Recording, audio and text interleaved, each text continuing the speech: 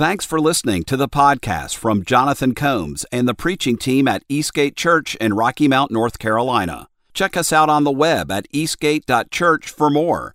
And now, here's the sermon. Good morning, church. So good to see each and every one of you today. So happy to be with you. So happy to begin a new series and a new year with you. And it's a series we've entitled Renovate. And as you came in today, you probably noticed there was an extra thing. I would encourage you, if you didn't get one yet, get one on your way out. What we're going to be doing together over the next 40 days is doing a devotion together. And it shouldn't take you very long. If you have just a few minutes, I'm positive you can find a couple minutes in your day to hang out with me and to hang out in the Gospels, to hang out in the Bible together, and have a discussion perhaps over the next few weeks with your families, certainly with your church family, as we dig into this idea that God is doing a wonder. He's doing a renovation in our hearts if we'll allow Him. It's about yielding to that we would give in to what He's already doing in our lives as believers. And so get one of those if you didn't on your way out, and I'll be communicating with you there on the Facebook page. If you don't have Facebook, well, text me or whatever, like, hey, this is what I'm doing. But on our Eastgate page, you can come there, and I'll be posting something every day about what God's doing in me, and I bet we're going to get some unique, various kind of discussions as we dig into these, that God does something awesome, that He shows each of us something different in the same passage. And that the same passage speaks differently at different times in our lives. And so this is the wonder of the Bible. We're going to be in Colossians chapter 3 today as we begin this series. And we've titled this sermon, It's a Matter of the Heart. It's a matter of the heart. And over the next 8 weeks, in fact, we're going to be talking about this idea of heart renovation. Just so you know, over the last 2 years, it's been like the highest, one of the highest surges in our nation of people getting home equity loans and doing home renovations. I'm doing one right now. It's the worst, but I'm hoping the payoff will be great. But over the last 2 years, I think people were home a lot and were bored or whatever it was, but people were doing work on their home. And so what I want to get into, though, is there's something bigger and better than that. That there's nothing wrong with doing that or whatever you've done over the last couple of years. But I would like to see a surge in heart renovation. This idea that we would really be challenged by what God can do and will do in our lives if we would yield to that. And so the series theme, the thing that we're going to keep coming back to, the verse that we're going to come back to over and over every week is from Proverbs chapter 4, where it says, keep your heart with all vigilance, for from it flows the springs of life. Now, I was going to recommend a book to you to start off with today, but I haven't finished it yet, so I don't want to recommend it until I'm done. All right, but if for those super readers in here who want a challenge, writer Dallas Willard, Renovation of the Heart is a book that I've been going through. Pastor Gary and Wilson's been going through. And one of his quotes, and the thing that's really began to challenge us, is this idea of we live from our hearts. We live not outside in, but inside out. And that's always going to be true whether we like it or not. We live inside out. We tend to think, in fact, that if we would change things on our external, it would greatly help our internal. And to some degree it helps, but it's like a Band-Aid. It's like just for a moment the sting goes away, but the old pain remains. Because we truly live from the heart. We live inside out. So when we renovate our kitchen or get a new job or try to renovate our marriage, try to get help there, you fill in the blank, whatever it is this year that you've decided, I'm going to do this better this year. If it's something external, it might help a little bit, but if it's not internal, it's not going to be life-changing. If it's not inside out, it's not going to totally change and transform your life, which is what God really wants to do. As the Apostle Paul wrote to the Galatian church, chapter 4, he said, my dear children, for whom I am again in the pains of childbirth until Christ is formed in you. That he was feeling this tension that, oh my goodness, I hope so much that Christ would be formed in you. Because from our birth, our character, our inner self, our heart is being formed. And we might not even be aware of what it's forming into. That our life experiences, our choices are forming us from the inside out. And that what God wants to do is transform us. to become more like Jesus. And so if you kind of waited, this is good news. If you waited a little while in life to come to Christ, or at least waited a long time before you said yes in every way and really made Him Lord of your life, there's a lot that needs transforming. And I know that's painful. That's okay, my friend. He's got a lot to undo and redo. When I used to work in the pharmacy, I found that people who were just coming in, learning the craft, were a lot easier to train than those who had come from another pharmacy where you had to undo all the bad stuff before you could fix it. Some of us are in that camp. We've got 30, 40, 50 some years of stuff that needs redoing. Some stuff that has to be undone before God can transform. But this is God's will for you, and it's the greatest. It's the thing that you were created for, that we would become more like Jesus. This is our motto here. So if you're kind of new, you're kind of just hanging around us, I want you to understand something about what we want to be as a church. One of the things we say all the time, come just as you are and be forever changed by the love of Jesus. It's invitational, but don't miss the second half. We intend to see transformation in our own lives. That God would do something miraculous in this church, both in this place and in small groups, and what we're doing as we walk with Christ throughout the week, that we would not stay just as you are. There's a careful word there. Not come and stay just as you are, but be forever changed, transformed by His love. So why aren't more believers experiencing this? Look around. Think about this, even in your own life. Look at the church at large if you think about our nation. Are Christians experiencing abundant life? Do you see a great deal of revival, transformation in people? Some people that have gone from this thing to a completely different thing, and it seems to be miraculous. How often do you see that? Not as often as I think you might ought to, right? If you're honest with yourself and you look in the mirror, you go, and this is a question that I'm asking that I don't have an answer yet to, but what would it look like if I really got serious about my walk with Christ Jesus? Like if I really took that seriously, more than just, I'm going to do these simple steps every day. I'm going to make sure to go to church. Well, it's my job. I got to get up here and preach and stuff. I better do that, right? I better prepare and all that. But that's not enough. What would it look like if I really, really gave my all, my best? Church, I have to admit, it's rare that I give my best to Him. I do my very best up here in preparation and preaching, but I don't always give my best to Jesus. And I'm convinced that He could do mighty things in my life if I would just fully say yes. And it scares me that I haven't. And I don't know what's holding me back. I'm just like the people I'm preaching to today. If you feel this way, good news, my friends. I think a whole lot of us feel this way. We're not experiencing the abundant life that Christ has promised because there's something we have not yielded. I don't know exactly what it is. I can't quite put my finger on it, but I know there's a piece of me that I've got to kill and give over. Either kill it or I've got to yield it, but one of the two has to happen, and it's not yet. Would you come on this journey with me?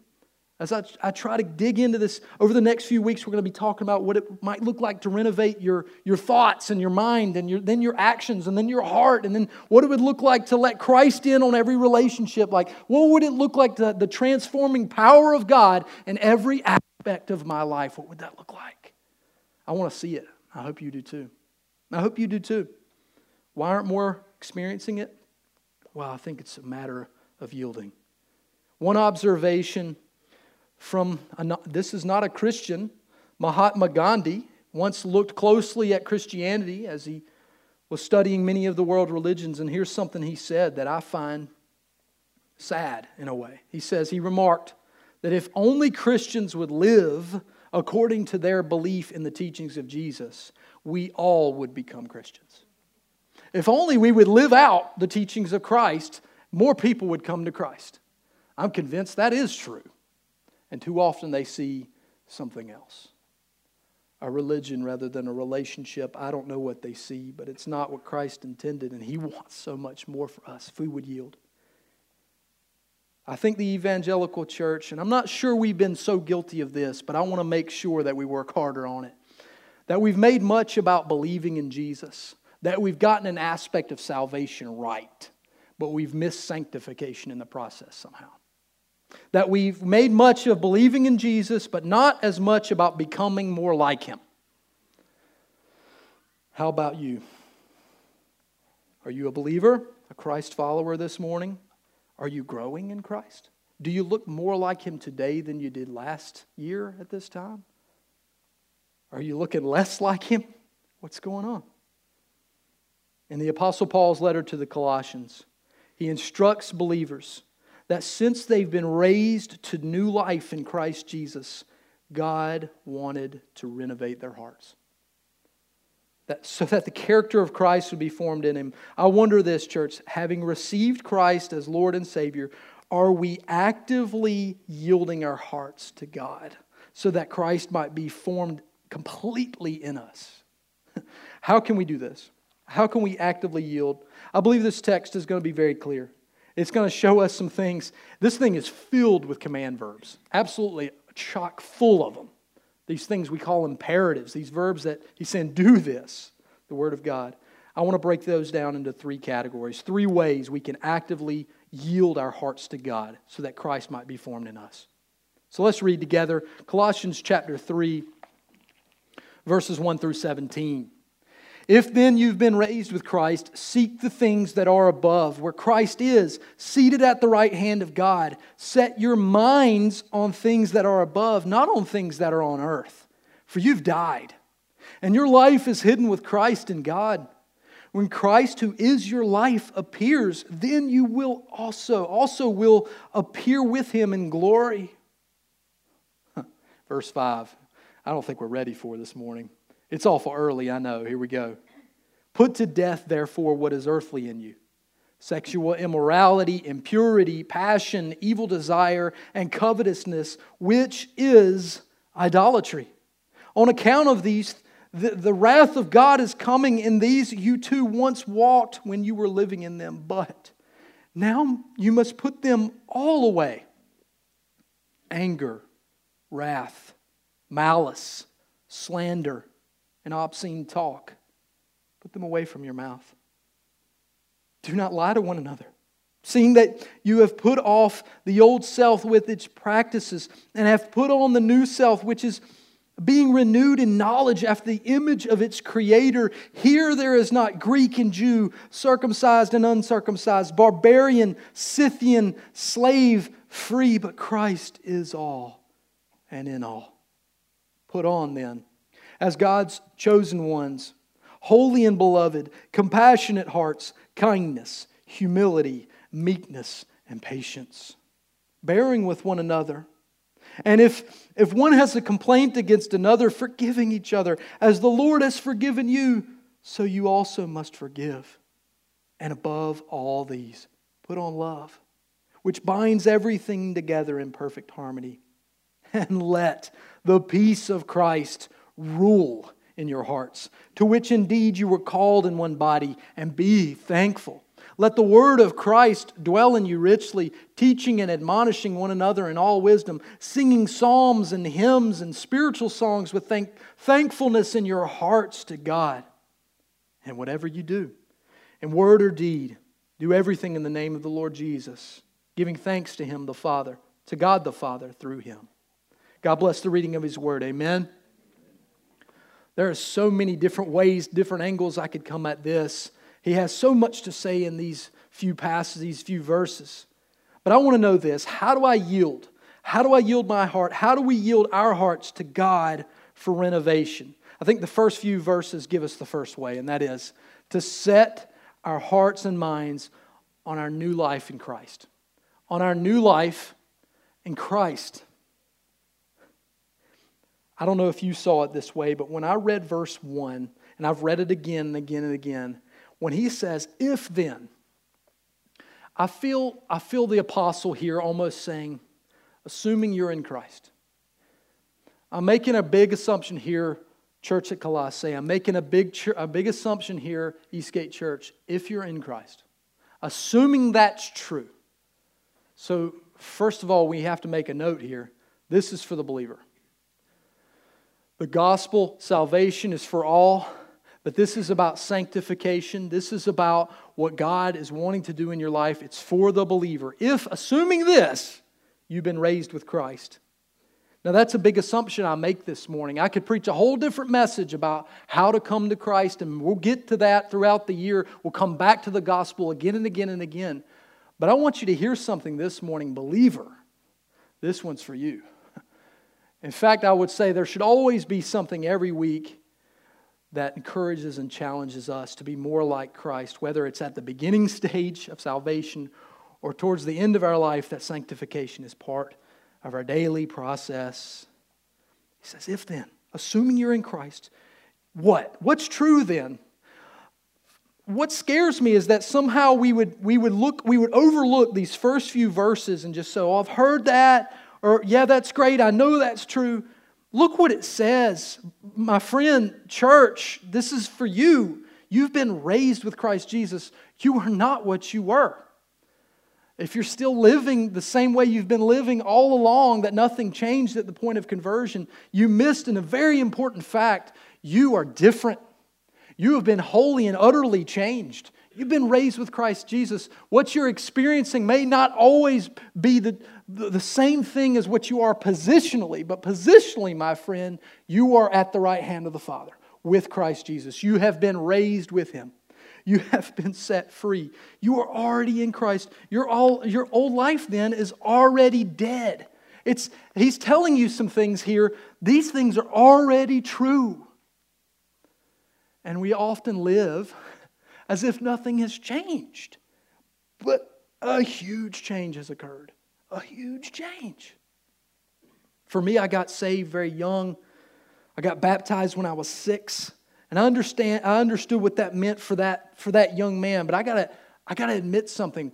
Part of my journey has been to kind of unpack what Christ is doing. That, yeah, I understood salvation in a very basic way as a young boy, but what He's doing in me along this process, I've got to continue to yield again, that I am changed. That, yeah, the 6-year-old was changed. But then I face so many challenges. It's almost an advantage when you come to Christ later in life. Not that God has part of our process in mind. He knows, and so many of us come to faith as children. But when we come to faith later in life, we see that change more clearly. And it can be difficult when you've been on this journey for a while to overlook these truths. I'm bringing them to light for you because it's what I'm trying to do in me. That He is saying, I'm raised with Christ. He says in verse 3, your life is already hidden with Christ in God. These things are true. And when He reappears, we will be with Him in His glory.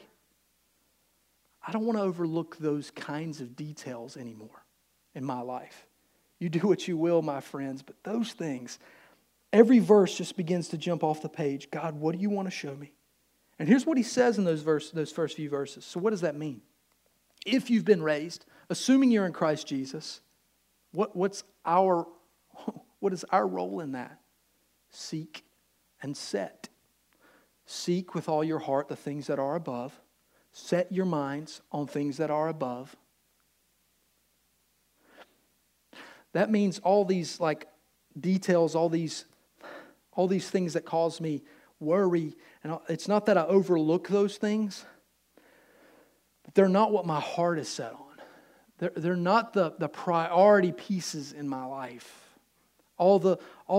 These mundane details along the journey, these things, I need to master them. But the thing that I seek, the thing that I set, the thing that I strive most for is my life in Christ. Why?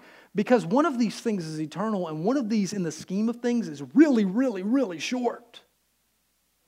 So that if I'm constantly thinking about tomorrow, if I'm constantly thinking about what my next move is in my career or whatever, the stuff that I spend all of my thoughts and all of my searching, I miss this bigger thing, this eternal thing.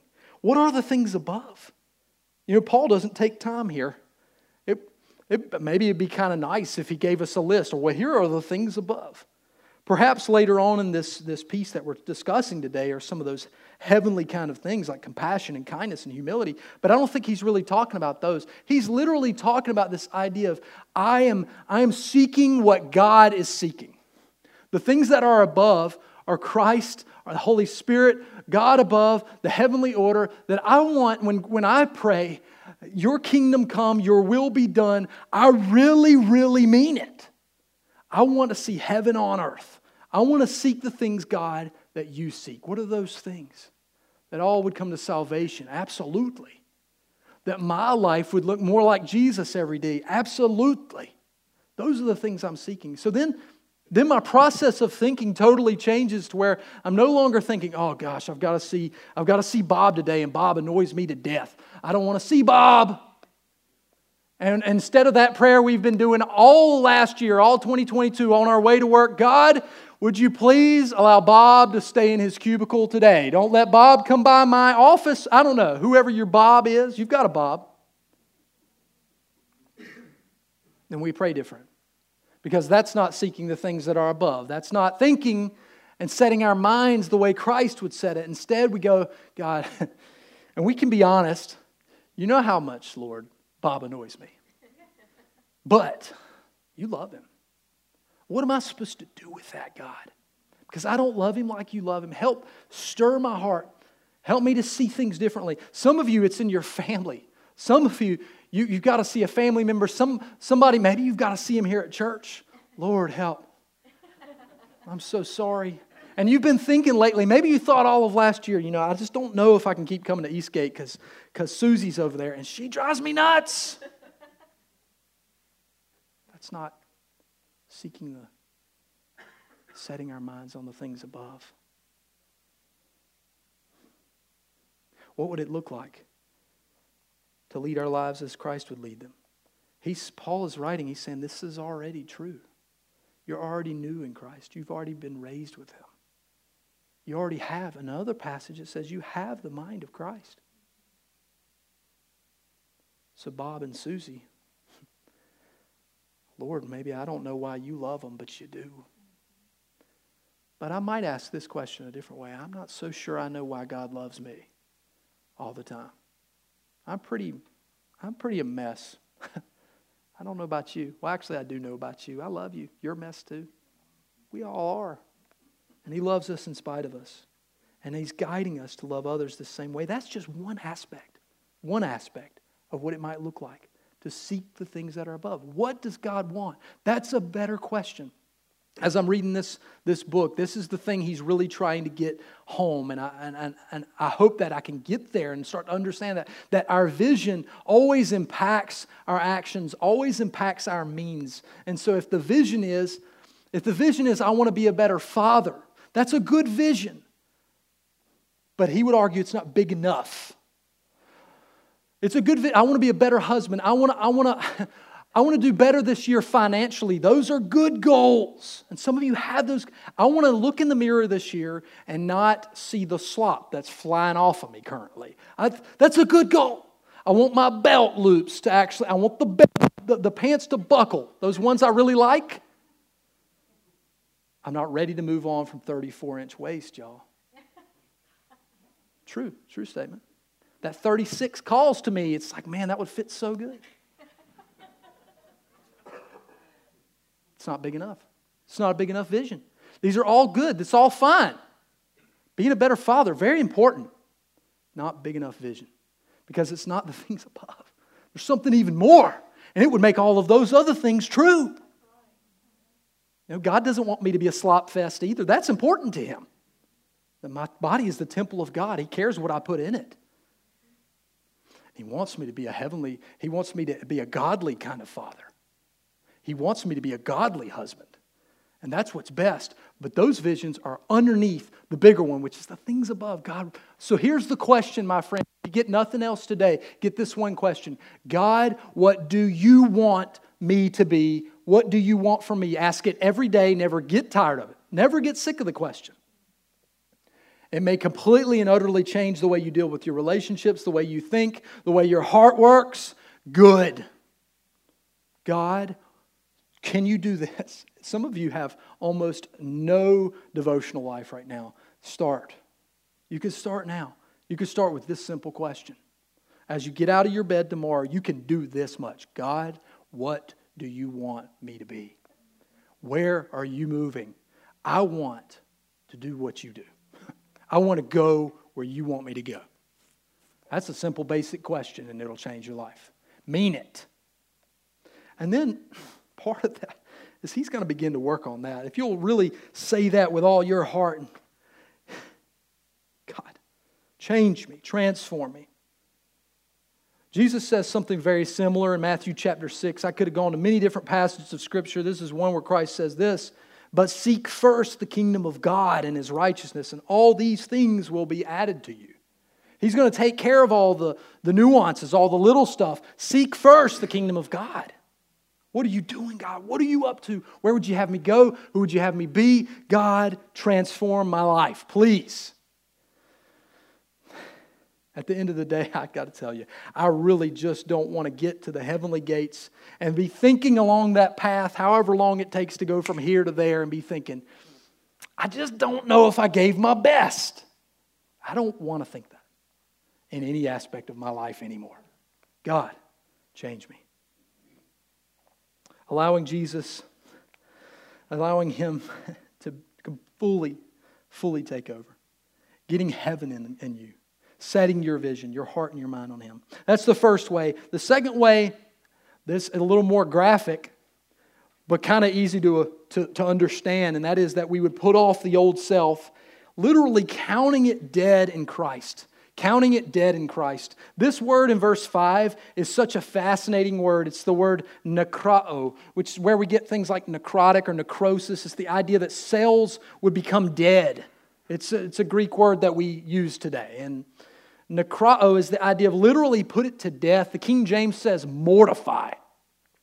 It led some ancient peoples, and maybe some currently, I didn't do any research on this, but to really, really misinterpret this passage and go, well, this thing causes me to sin. I'm going to go ahead and cut that off. Because the King James literally says, mortify those earthly parts in you, or something like that, to which some people decided not to read the whole of Scripture and said, well, my eyeballs are giving me trouble, better cut them out. Better cut my hand off. Better cut some other things off. Use your imagination. This is what people did. It's not what Paul meant. Certainly not what the Holy Spirit intended by this. Rather, I think the New American Standard here really gets it really good. It says, therefore, treat the parts of your earthly body as dead. Treat them as dead. Why? The ones that lead you to this mismanagement of good things. Look, every single one of the things on this list could be good and were intended to be good at the garden. You know, God made that first one, the sexual immorality. He made that for good. It's been twisted and made wrong. Purity to impurity. Passion, He certainly wants passion, but not mismanaged passion. Not evil desire. Why? All of these things, He summarizes it. All idolatry. At the end of the day, that's the sin that we all are tempted by in some capacity. It's idolatry. I learned something this week. I've kind of gotten more interested in words over the years, but that word idolatry comes straight out of the Greek. It's a transliteration. Eidolon and latria. Latria means worship or service. Eidolon is idol. Idola, you hear that word in that. It literally means idol worship or idol service. And that's the thing that we come back to when we put anything else at the center of our heart, anything else when we, at the beginning of our day, instead of saying, God, you, God first, God, you, what do you want? Instead of that, we say, I, she, he. We fill that in with some other proper noun, but not God. That's idolatry. And we do this accidentally all the time. So that our gods are so many other things, but they're not the God. He says all of these, put them to death. Now, did Paul mean for this to be a comprehensive list so that you could look at it and go, well, I'm not struggling with any of those? No. What is idolatry in you? Where have you made other gods? He says mortify those. Put those to death. Put them to death. He's not really playing with the wording here. It literally means kill it. Kill it. I don't know about you, church, but I think too often we play church. And I don't just mean like, hey, we come in here and we do a wonderful thing. I just mean as Christians in this world, we just play around with it. Rather than really, really mean what we say and really, really do what we've been called to do. And we play with sin at times. And we just say, I'm just going to put that just a little bit out of reach. But I don't want to put it too far out of reach that I can't reach it. I don't want to put it so far away that I couldn't, because Jonathan, you don't understand, that's my comfort. At the end of the day, I'm going to need that. I might need that. And some of you have done this in your finances. You had such a struggle in your life with credit cards that you finally said, I'm going to put it on ice, right? Literally, you're going to put it in your freezer, cover it in water, and freeze it. That's not it. That's not out of reach. You know what you can do? You can, and it'll fall. And that's what we've done with our sin. I'll freeze it. I'll freeze it for a little while. What about emergencies? What about emergencies, Jonathan? Well, the emergency is going to happen. I know it. I promise you an emergency will happen. And instead of cutting up that card and putting it as far as the east is from the west in your life, you froze it. And now you just got to wait. Ooh. Yay, my comfort. And we play with these things rather than do what the Scripture says, kill them. Cut them up.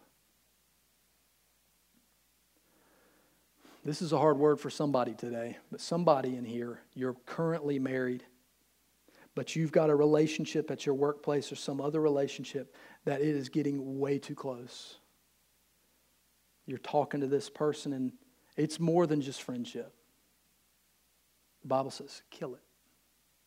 That means you may need, first of all, to confess this, but you may also need, as on your way home perhaps, to give that person a call and say, yeah, I'm not talking to you anymore. Or however you want to word it, kill it. Kill it. Some of you, on your way home from work every day, for whatever reason you take the long way, and the reason you take the long way is because maybe you can pass by the ABC store on your way home, and that's the thing you just, I'm not going to go in there today, but rather than just avoid it like, I'm never going to go that direction, and you've been an alcoholic, perhaps. No. Those of you in the room who have been through that and know better, you kill that. You don't play with that. You kill that. Mortify it. Look, those are a few examples. I have my own. And I'm tired of playing with them and just saying, oh, they're still in reach so that I might grab them. No. Kill them, cut them up. They've got to go. Why? Because they're idolatry and they take my eyes off of a greater vision. Perhaps, most of the time, it's not so much that I don't want what God wants, but that there's something else that's an imposter that I think that's good enough and it's not. That this goal, this career, this life, this is a success to me. I would just that and search for that. It would be enough and it's never going to fulfill me. There's imposters in my life. Put them off their idols. It's idolatry. Put them away, it says in verse 8. And then it gives you a new list, a list that I know y'all loved. When I read verse 8, didn't you love it? Put away from you anger. You were like, well, I couldn't even get past the first. I want to get a headset. Like, I'm just, why?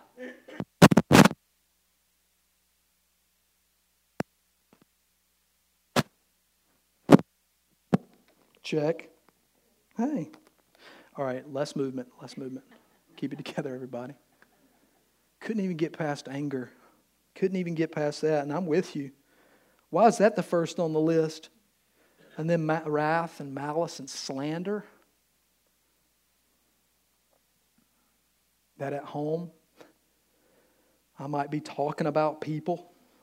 There's those people you vent, right? Your mother, your husband, a friend, somebody that you vent to. Everybody, all of you in the room, you can look at me like you don't know what I'm talking about. You vent to somebody and you vent about people. You wouldn't believe what he said to me today. And you vent. I need that. It's like I need to do that. Otherwise it's going to bottle up and explode in me. I must slander. I must do it. And yet something strange is occurring to me. The more I talk ill of people, the more I think ill of them. the more I dislike them. The more my heart is actually totally given over to darkness. So that when I think of you, and I've been slandering you, and then suddenly I go, I truly dislike you. And it wouldn't have happened had I given it to Christ all along. I said, okay, yeah, they did something wrong in my life. But rather than handle that appropriately, I just gossip to my spouse. That's my vent. And I don't do it much because here's something else I've noticed. She becomes jaded too. She would have never even disliked you except I just kept spouting. And now she dislikes you as well. Some of you in the room are wondering, who does Nicole not like? Who does she not like? Who's John? I'm using you as an illustration. But I don't like everybody, and part of it's my fault because I just spew out slander. You know you're doing this. I bet you are. I struggle with it. This one this week just was like, I got to put that away because it's killing me.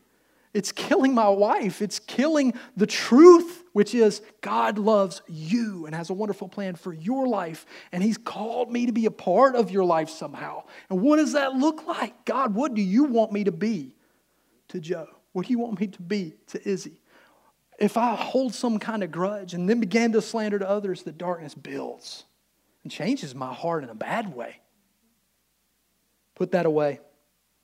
Put it away. Why? Because it's not who you are anymore. That's where he gets to in verse 9. Put off the old self. Literally here, the old man. The old self. He's using a clothing illustration on purpose. Most of you understand this. You don't get up tomorrow and put on the same underwear, right? There's some things you might rewear like jeans or something. I have an undergarment rule, okay? No socks, no underwear, no t-shirts. They do not get a second wear. Maybe jeans. We'll do the smell test. We'll see. This is the clothing illustration he's using right here. That most people, I think the people in Colossae and the people today would understand, you don't put this stuff back on. It needs a wash. And the old man, it's already been washed and it's gone. The old self, why are you still living in those clothes? He's saying that's not really who you are anymore. And it's strange that you're walking around in dead man's clothes. It's strange. Get out of them. And verse 10, so then verse 9 and 10, put on the new self, which is what? Has been restored to the imago Dei here. Restored to the image of its creator. That means, guess what? In Christ Jesus, believer, we get to see what God intended for us as men and women of faith. We get to see, we're getting the garden in at least a glimpse of it in a new way. Well, what does that look like? It looks like the things he's going to begin to list from here on. Verse 11, it says that Christ is in all and is all and in all, and that all these former identities, and this is a really unpopular thing to say, but the Bible says it, so here you go. Verse 10 and 11, it says, therefore, none of this other stuff you used to identify with, none of it matters. Greek and Jew. Now, we don't quite get that one, but we should. We should look at it and just fill in the blanks with whatever garbage we've been dealing with. This whole world of identity politics, it's not Christian. It's just not. And if you love it, then this is the thing. Ask God tomorrow morning, God, you show me, you help me understand who I am and what to be. And if He tells you something other than what I'm telling you, then come to me and let's talk, all right? Because I'm wrong, I guess. But I'm convinced that I'm not. Because that's what Paul is saying here. There's no barbarian, there's no Scythian, there's no man, there's no male or female, he says in another passage, and I believe that's in Galatians, and here he's saying no barbarian, no Scythian, no slave, no free, no Greek. No, he doesn't list them all, but here's what he's saying. We're in Christ, He is all. Our identification now is Christian. And before we invade that with anything else, whether it's nationalism or we throw something else in there, we're not Americans first. We're Christians. In fact, whenever that begins to mess with this, we have to put that away. I'm Christian. I follow Christ. He is all and in all. Before I'm a man, I'm a Christian. Before I'm a white man, I'm a Christian. It's not that he's saying these things are irrelevant. They're relevant. God made you the way you are. He decided that. He didn't make me a different skin color. He didn't make me a different gender. He made me this. The most hated thing in America. I don't know why he did that. But he did, right? I'll let that slip. Y'all let that go. Pretend I didn't say that. But the Bible says something totally different about that. That what is first in us is Christ. And that begins to change the way we interact.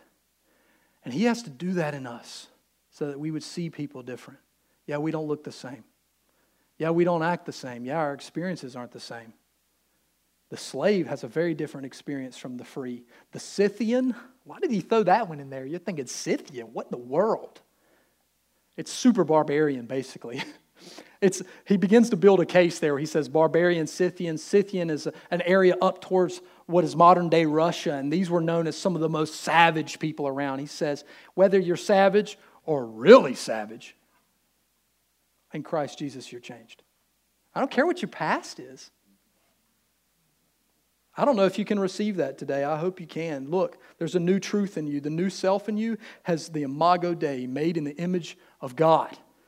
And in Christ Jesus, that's who you are. That's who you are. And we're all from Adam and Eve then. If we look at it, we all have same ancestry. And we all have same Jesus, same Spirit. So put off the old self. Count it dead. Ephesians 4 says, put off your old self, which belongs to your former manner of life and is corrupt through deceitful desires. In Romans 6 it says, so you must consider yourselves dead to sin and alive to God in Christ Jesus. These are words I think that are intentionally hard to hear because they're meant to cause you to stop playing. Stop playing. Kill it. Put it to dead. Consider yourself, in fact, dead to sin.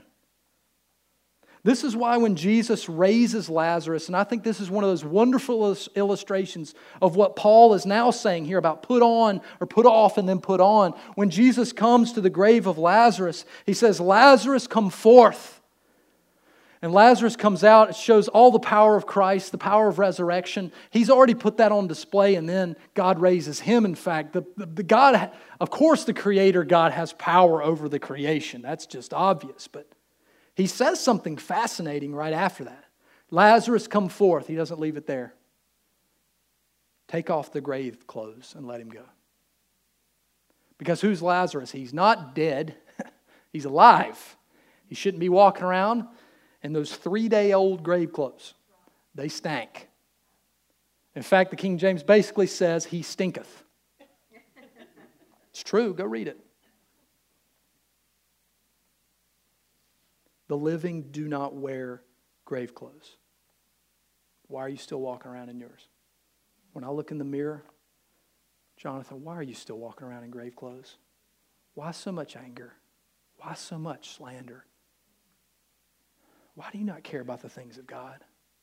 You're alive. You're new. Here's the third, and I spent so much time on that, y'all. I'm going to blitz this point. Put on the new self. Spend some time this week in this passage because I can't. Put on then, verse 12, new clothes. What do they look like? Verse 12 through 14, they look like having a compassionate heart.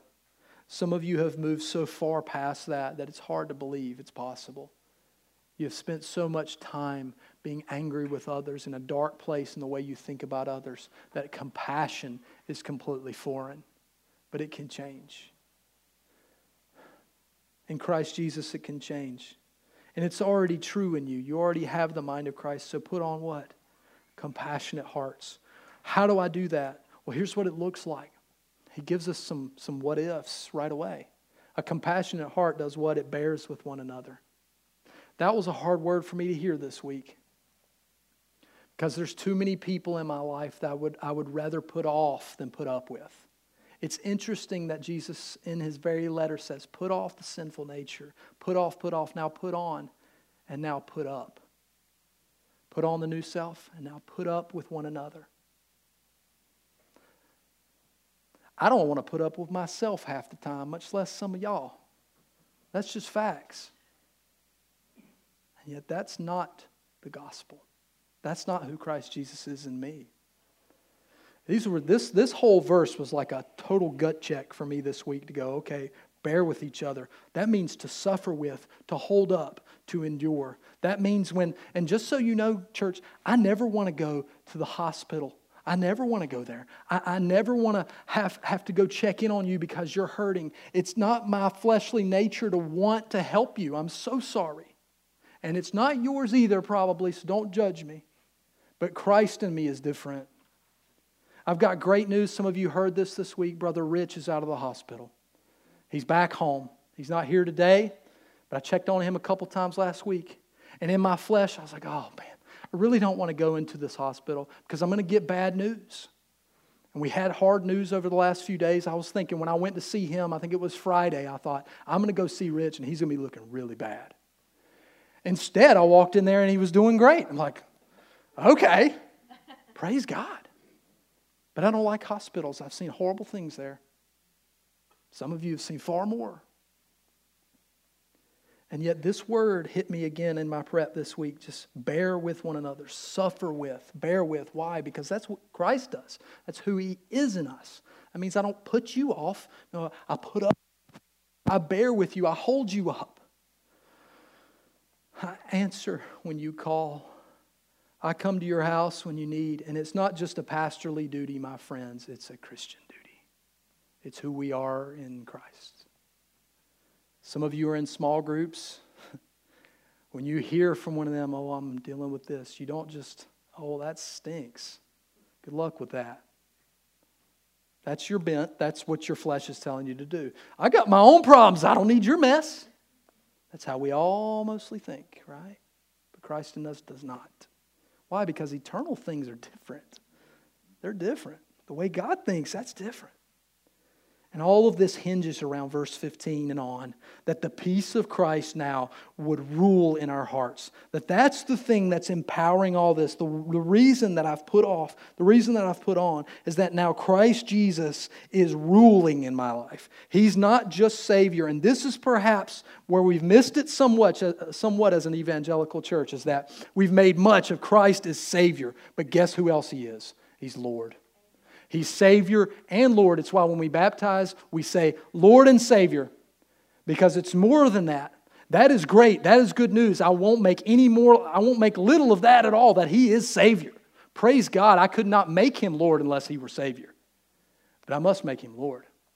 That the peace of Christ might rule in my hearts. This word literally means to be an umpire. To control it. The word brabeo here is an old Greek word, a Greek games kind of word, an Olympic kind of word. Brabates was the person that oversaw the games. So he's saying, let it rule over you. Let it be the thing that contends, that deals with your constant competition. Let it be the thing that rules. What one ancient commentator said about this, he says, the peace which God gives to the soul is to be to us what the brabutes was to those who contended there at the Olympic Games. It is to preside over and govern the mind and save it from disorder and irregularity. The soul is liable to agitations of passion and excitement, just like competitors. It needs something to preside over it and keep its faculties in place and in order. That this is what the peace of Christ does in me. It doesn't steal my passion. It doesn't make me less competitive. It doesn't make me less of what God intended. No, it just monitors and controls it, directs it, and says, wait a minute, Jonathan, you probably shouldn't be angry about that. Now, Christ gets angry in parts of Scripture. I need to understand, God, what are you mad at? What are you upset about? God, where are you moving? Like constantly letting the peace of Christ rule. Rule my heart. And then be thankful. And then that the word of Christ now dwells in me richly. And then this summarizing verse of verse 17. So then, whatever you do, Paul's like basically saying here, in case I missed anything, in the name of Jesus. Whatever it is. That means I do it in His name, certainly that He would put His stamp of approval on my life, certainly true. But also I would do it in His strength, in His wisdom. Whatever I'm doing by the power of Christ for His glory. putting on love, putting on forgiveness, putting on Christ Jesus. Romans 13, it says, put on the Lord Jesus and make no provision for the flesh to gratify its desires. Put off the old self, put on the new self that's being renewed in Christ. Philippians 2, work out your own salvation with fear and with trembling, for it is God who works in you both to will and to do for His good pleasure. I want to end with this thought, and it's somewhat strange because we preach grace and we preach the gospel so much, and some of you have been on a journey with me at this church for some time, and we preach that grace is unmerited favor, and that's true. That grace is freely given by God, and that's true. And salvation comes by faith. But here's something I wanted to share with you. That grace is not opposed to effort. It is opposed to earning, but it's not opposed to effort. And if you made a decision somewhere on your Christ-like walk to say, this is enough. I have received what some might call fire insurance, and that's good enough for me. That is not full grace. Grace is not opposed to effort, but to earning. You cannot earn your salvation, but salvation should produce work. That's what James is talking about in his passage. You show me your faith without deeds, and I'll show you my faith by what I do. It's not that he's saying I earn my salvation by doing. No, my salvation causes me to do. Grace is not opposed to effort. It's time for us to get serious and stop playing. Stop playing with sin. Stop playing with this walk with Christ and assuming, oh, well, I've done enough. This is good enough. It's not. He has so much more. And your life would be utterly different and look totally different if you would say, I'm giving you my all. I'm yielding all of it to you now. God, be in me what you desire. Set your hearts and your minds on the new life in Christ. Put off that old self, counting it dead in Christ. Put on the new self.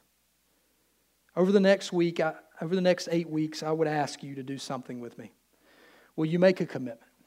Make a simple commitment to spend every morning in just a few words with Christ Jesus.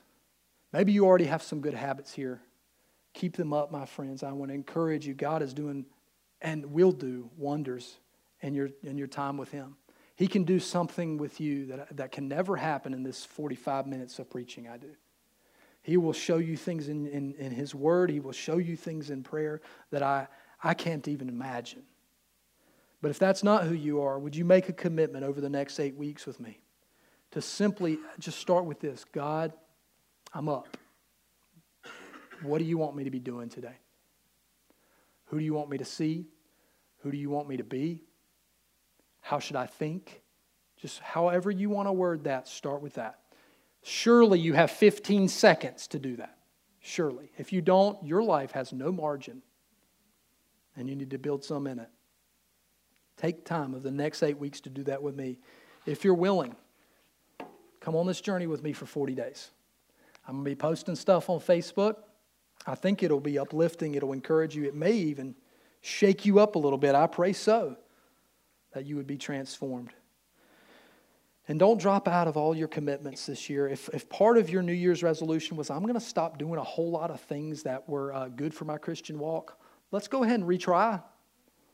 Like if you made the decision, that small group thing I've been doing, I tell you, that really takes up a lot of time. Wrong answer. Fellowship with believers is part of your walk with Christ. Make a commitment. If you're not in a small group yet, get in one. We've got a couple. I'd like to start more. If more of you would say, hey, I want to be a part of this, we'll start more. Let's pray now together, church. Heavenly Father, we ask that you would help us understand what it means, that grace isn't opposed to effort but to earning. I think we fully understand an aspect of that, God, that you give freely grace, that salvation comes by faith and not works. That's what you say in your word. We understand that in part.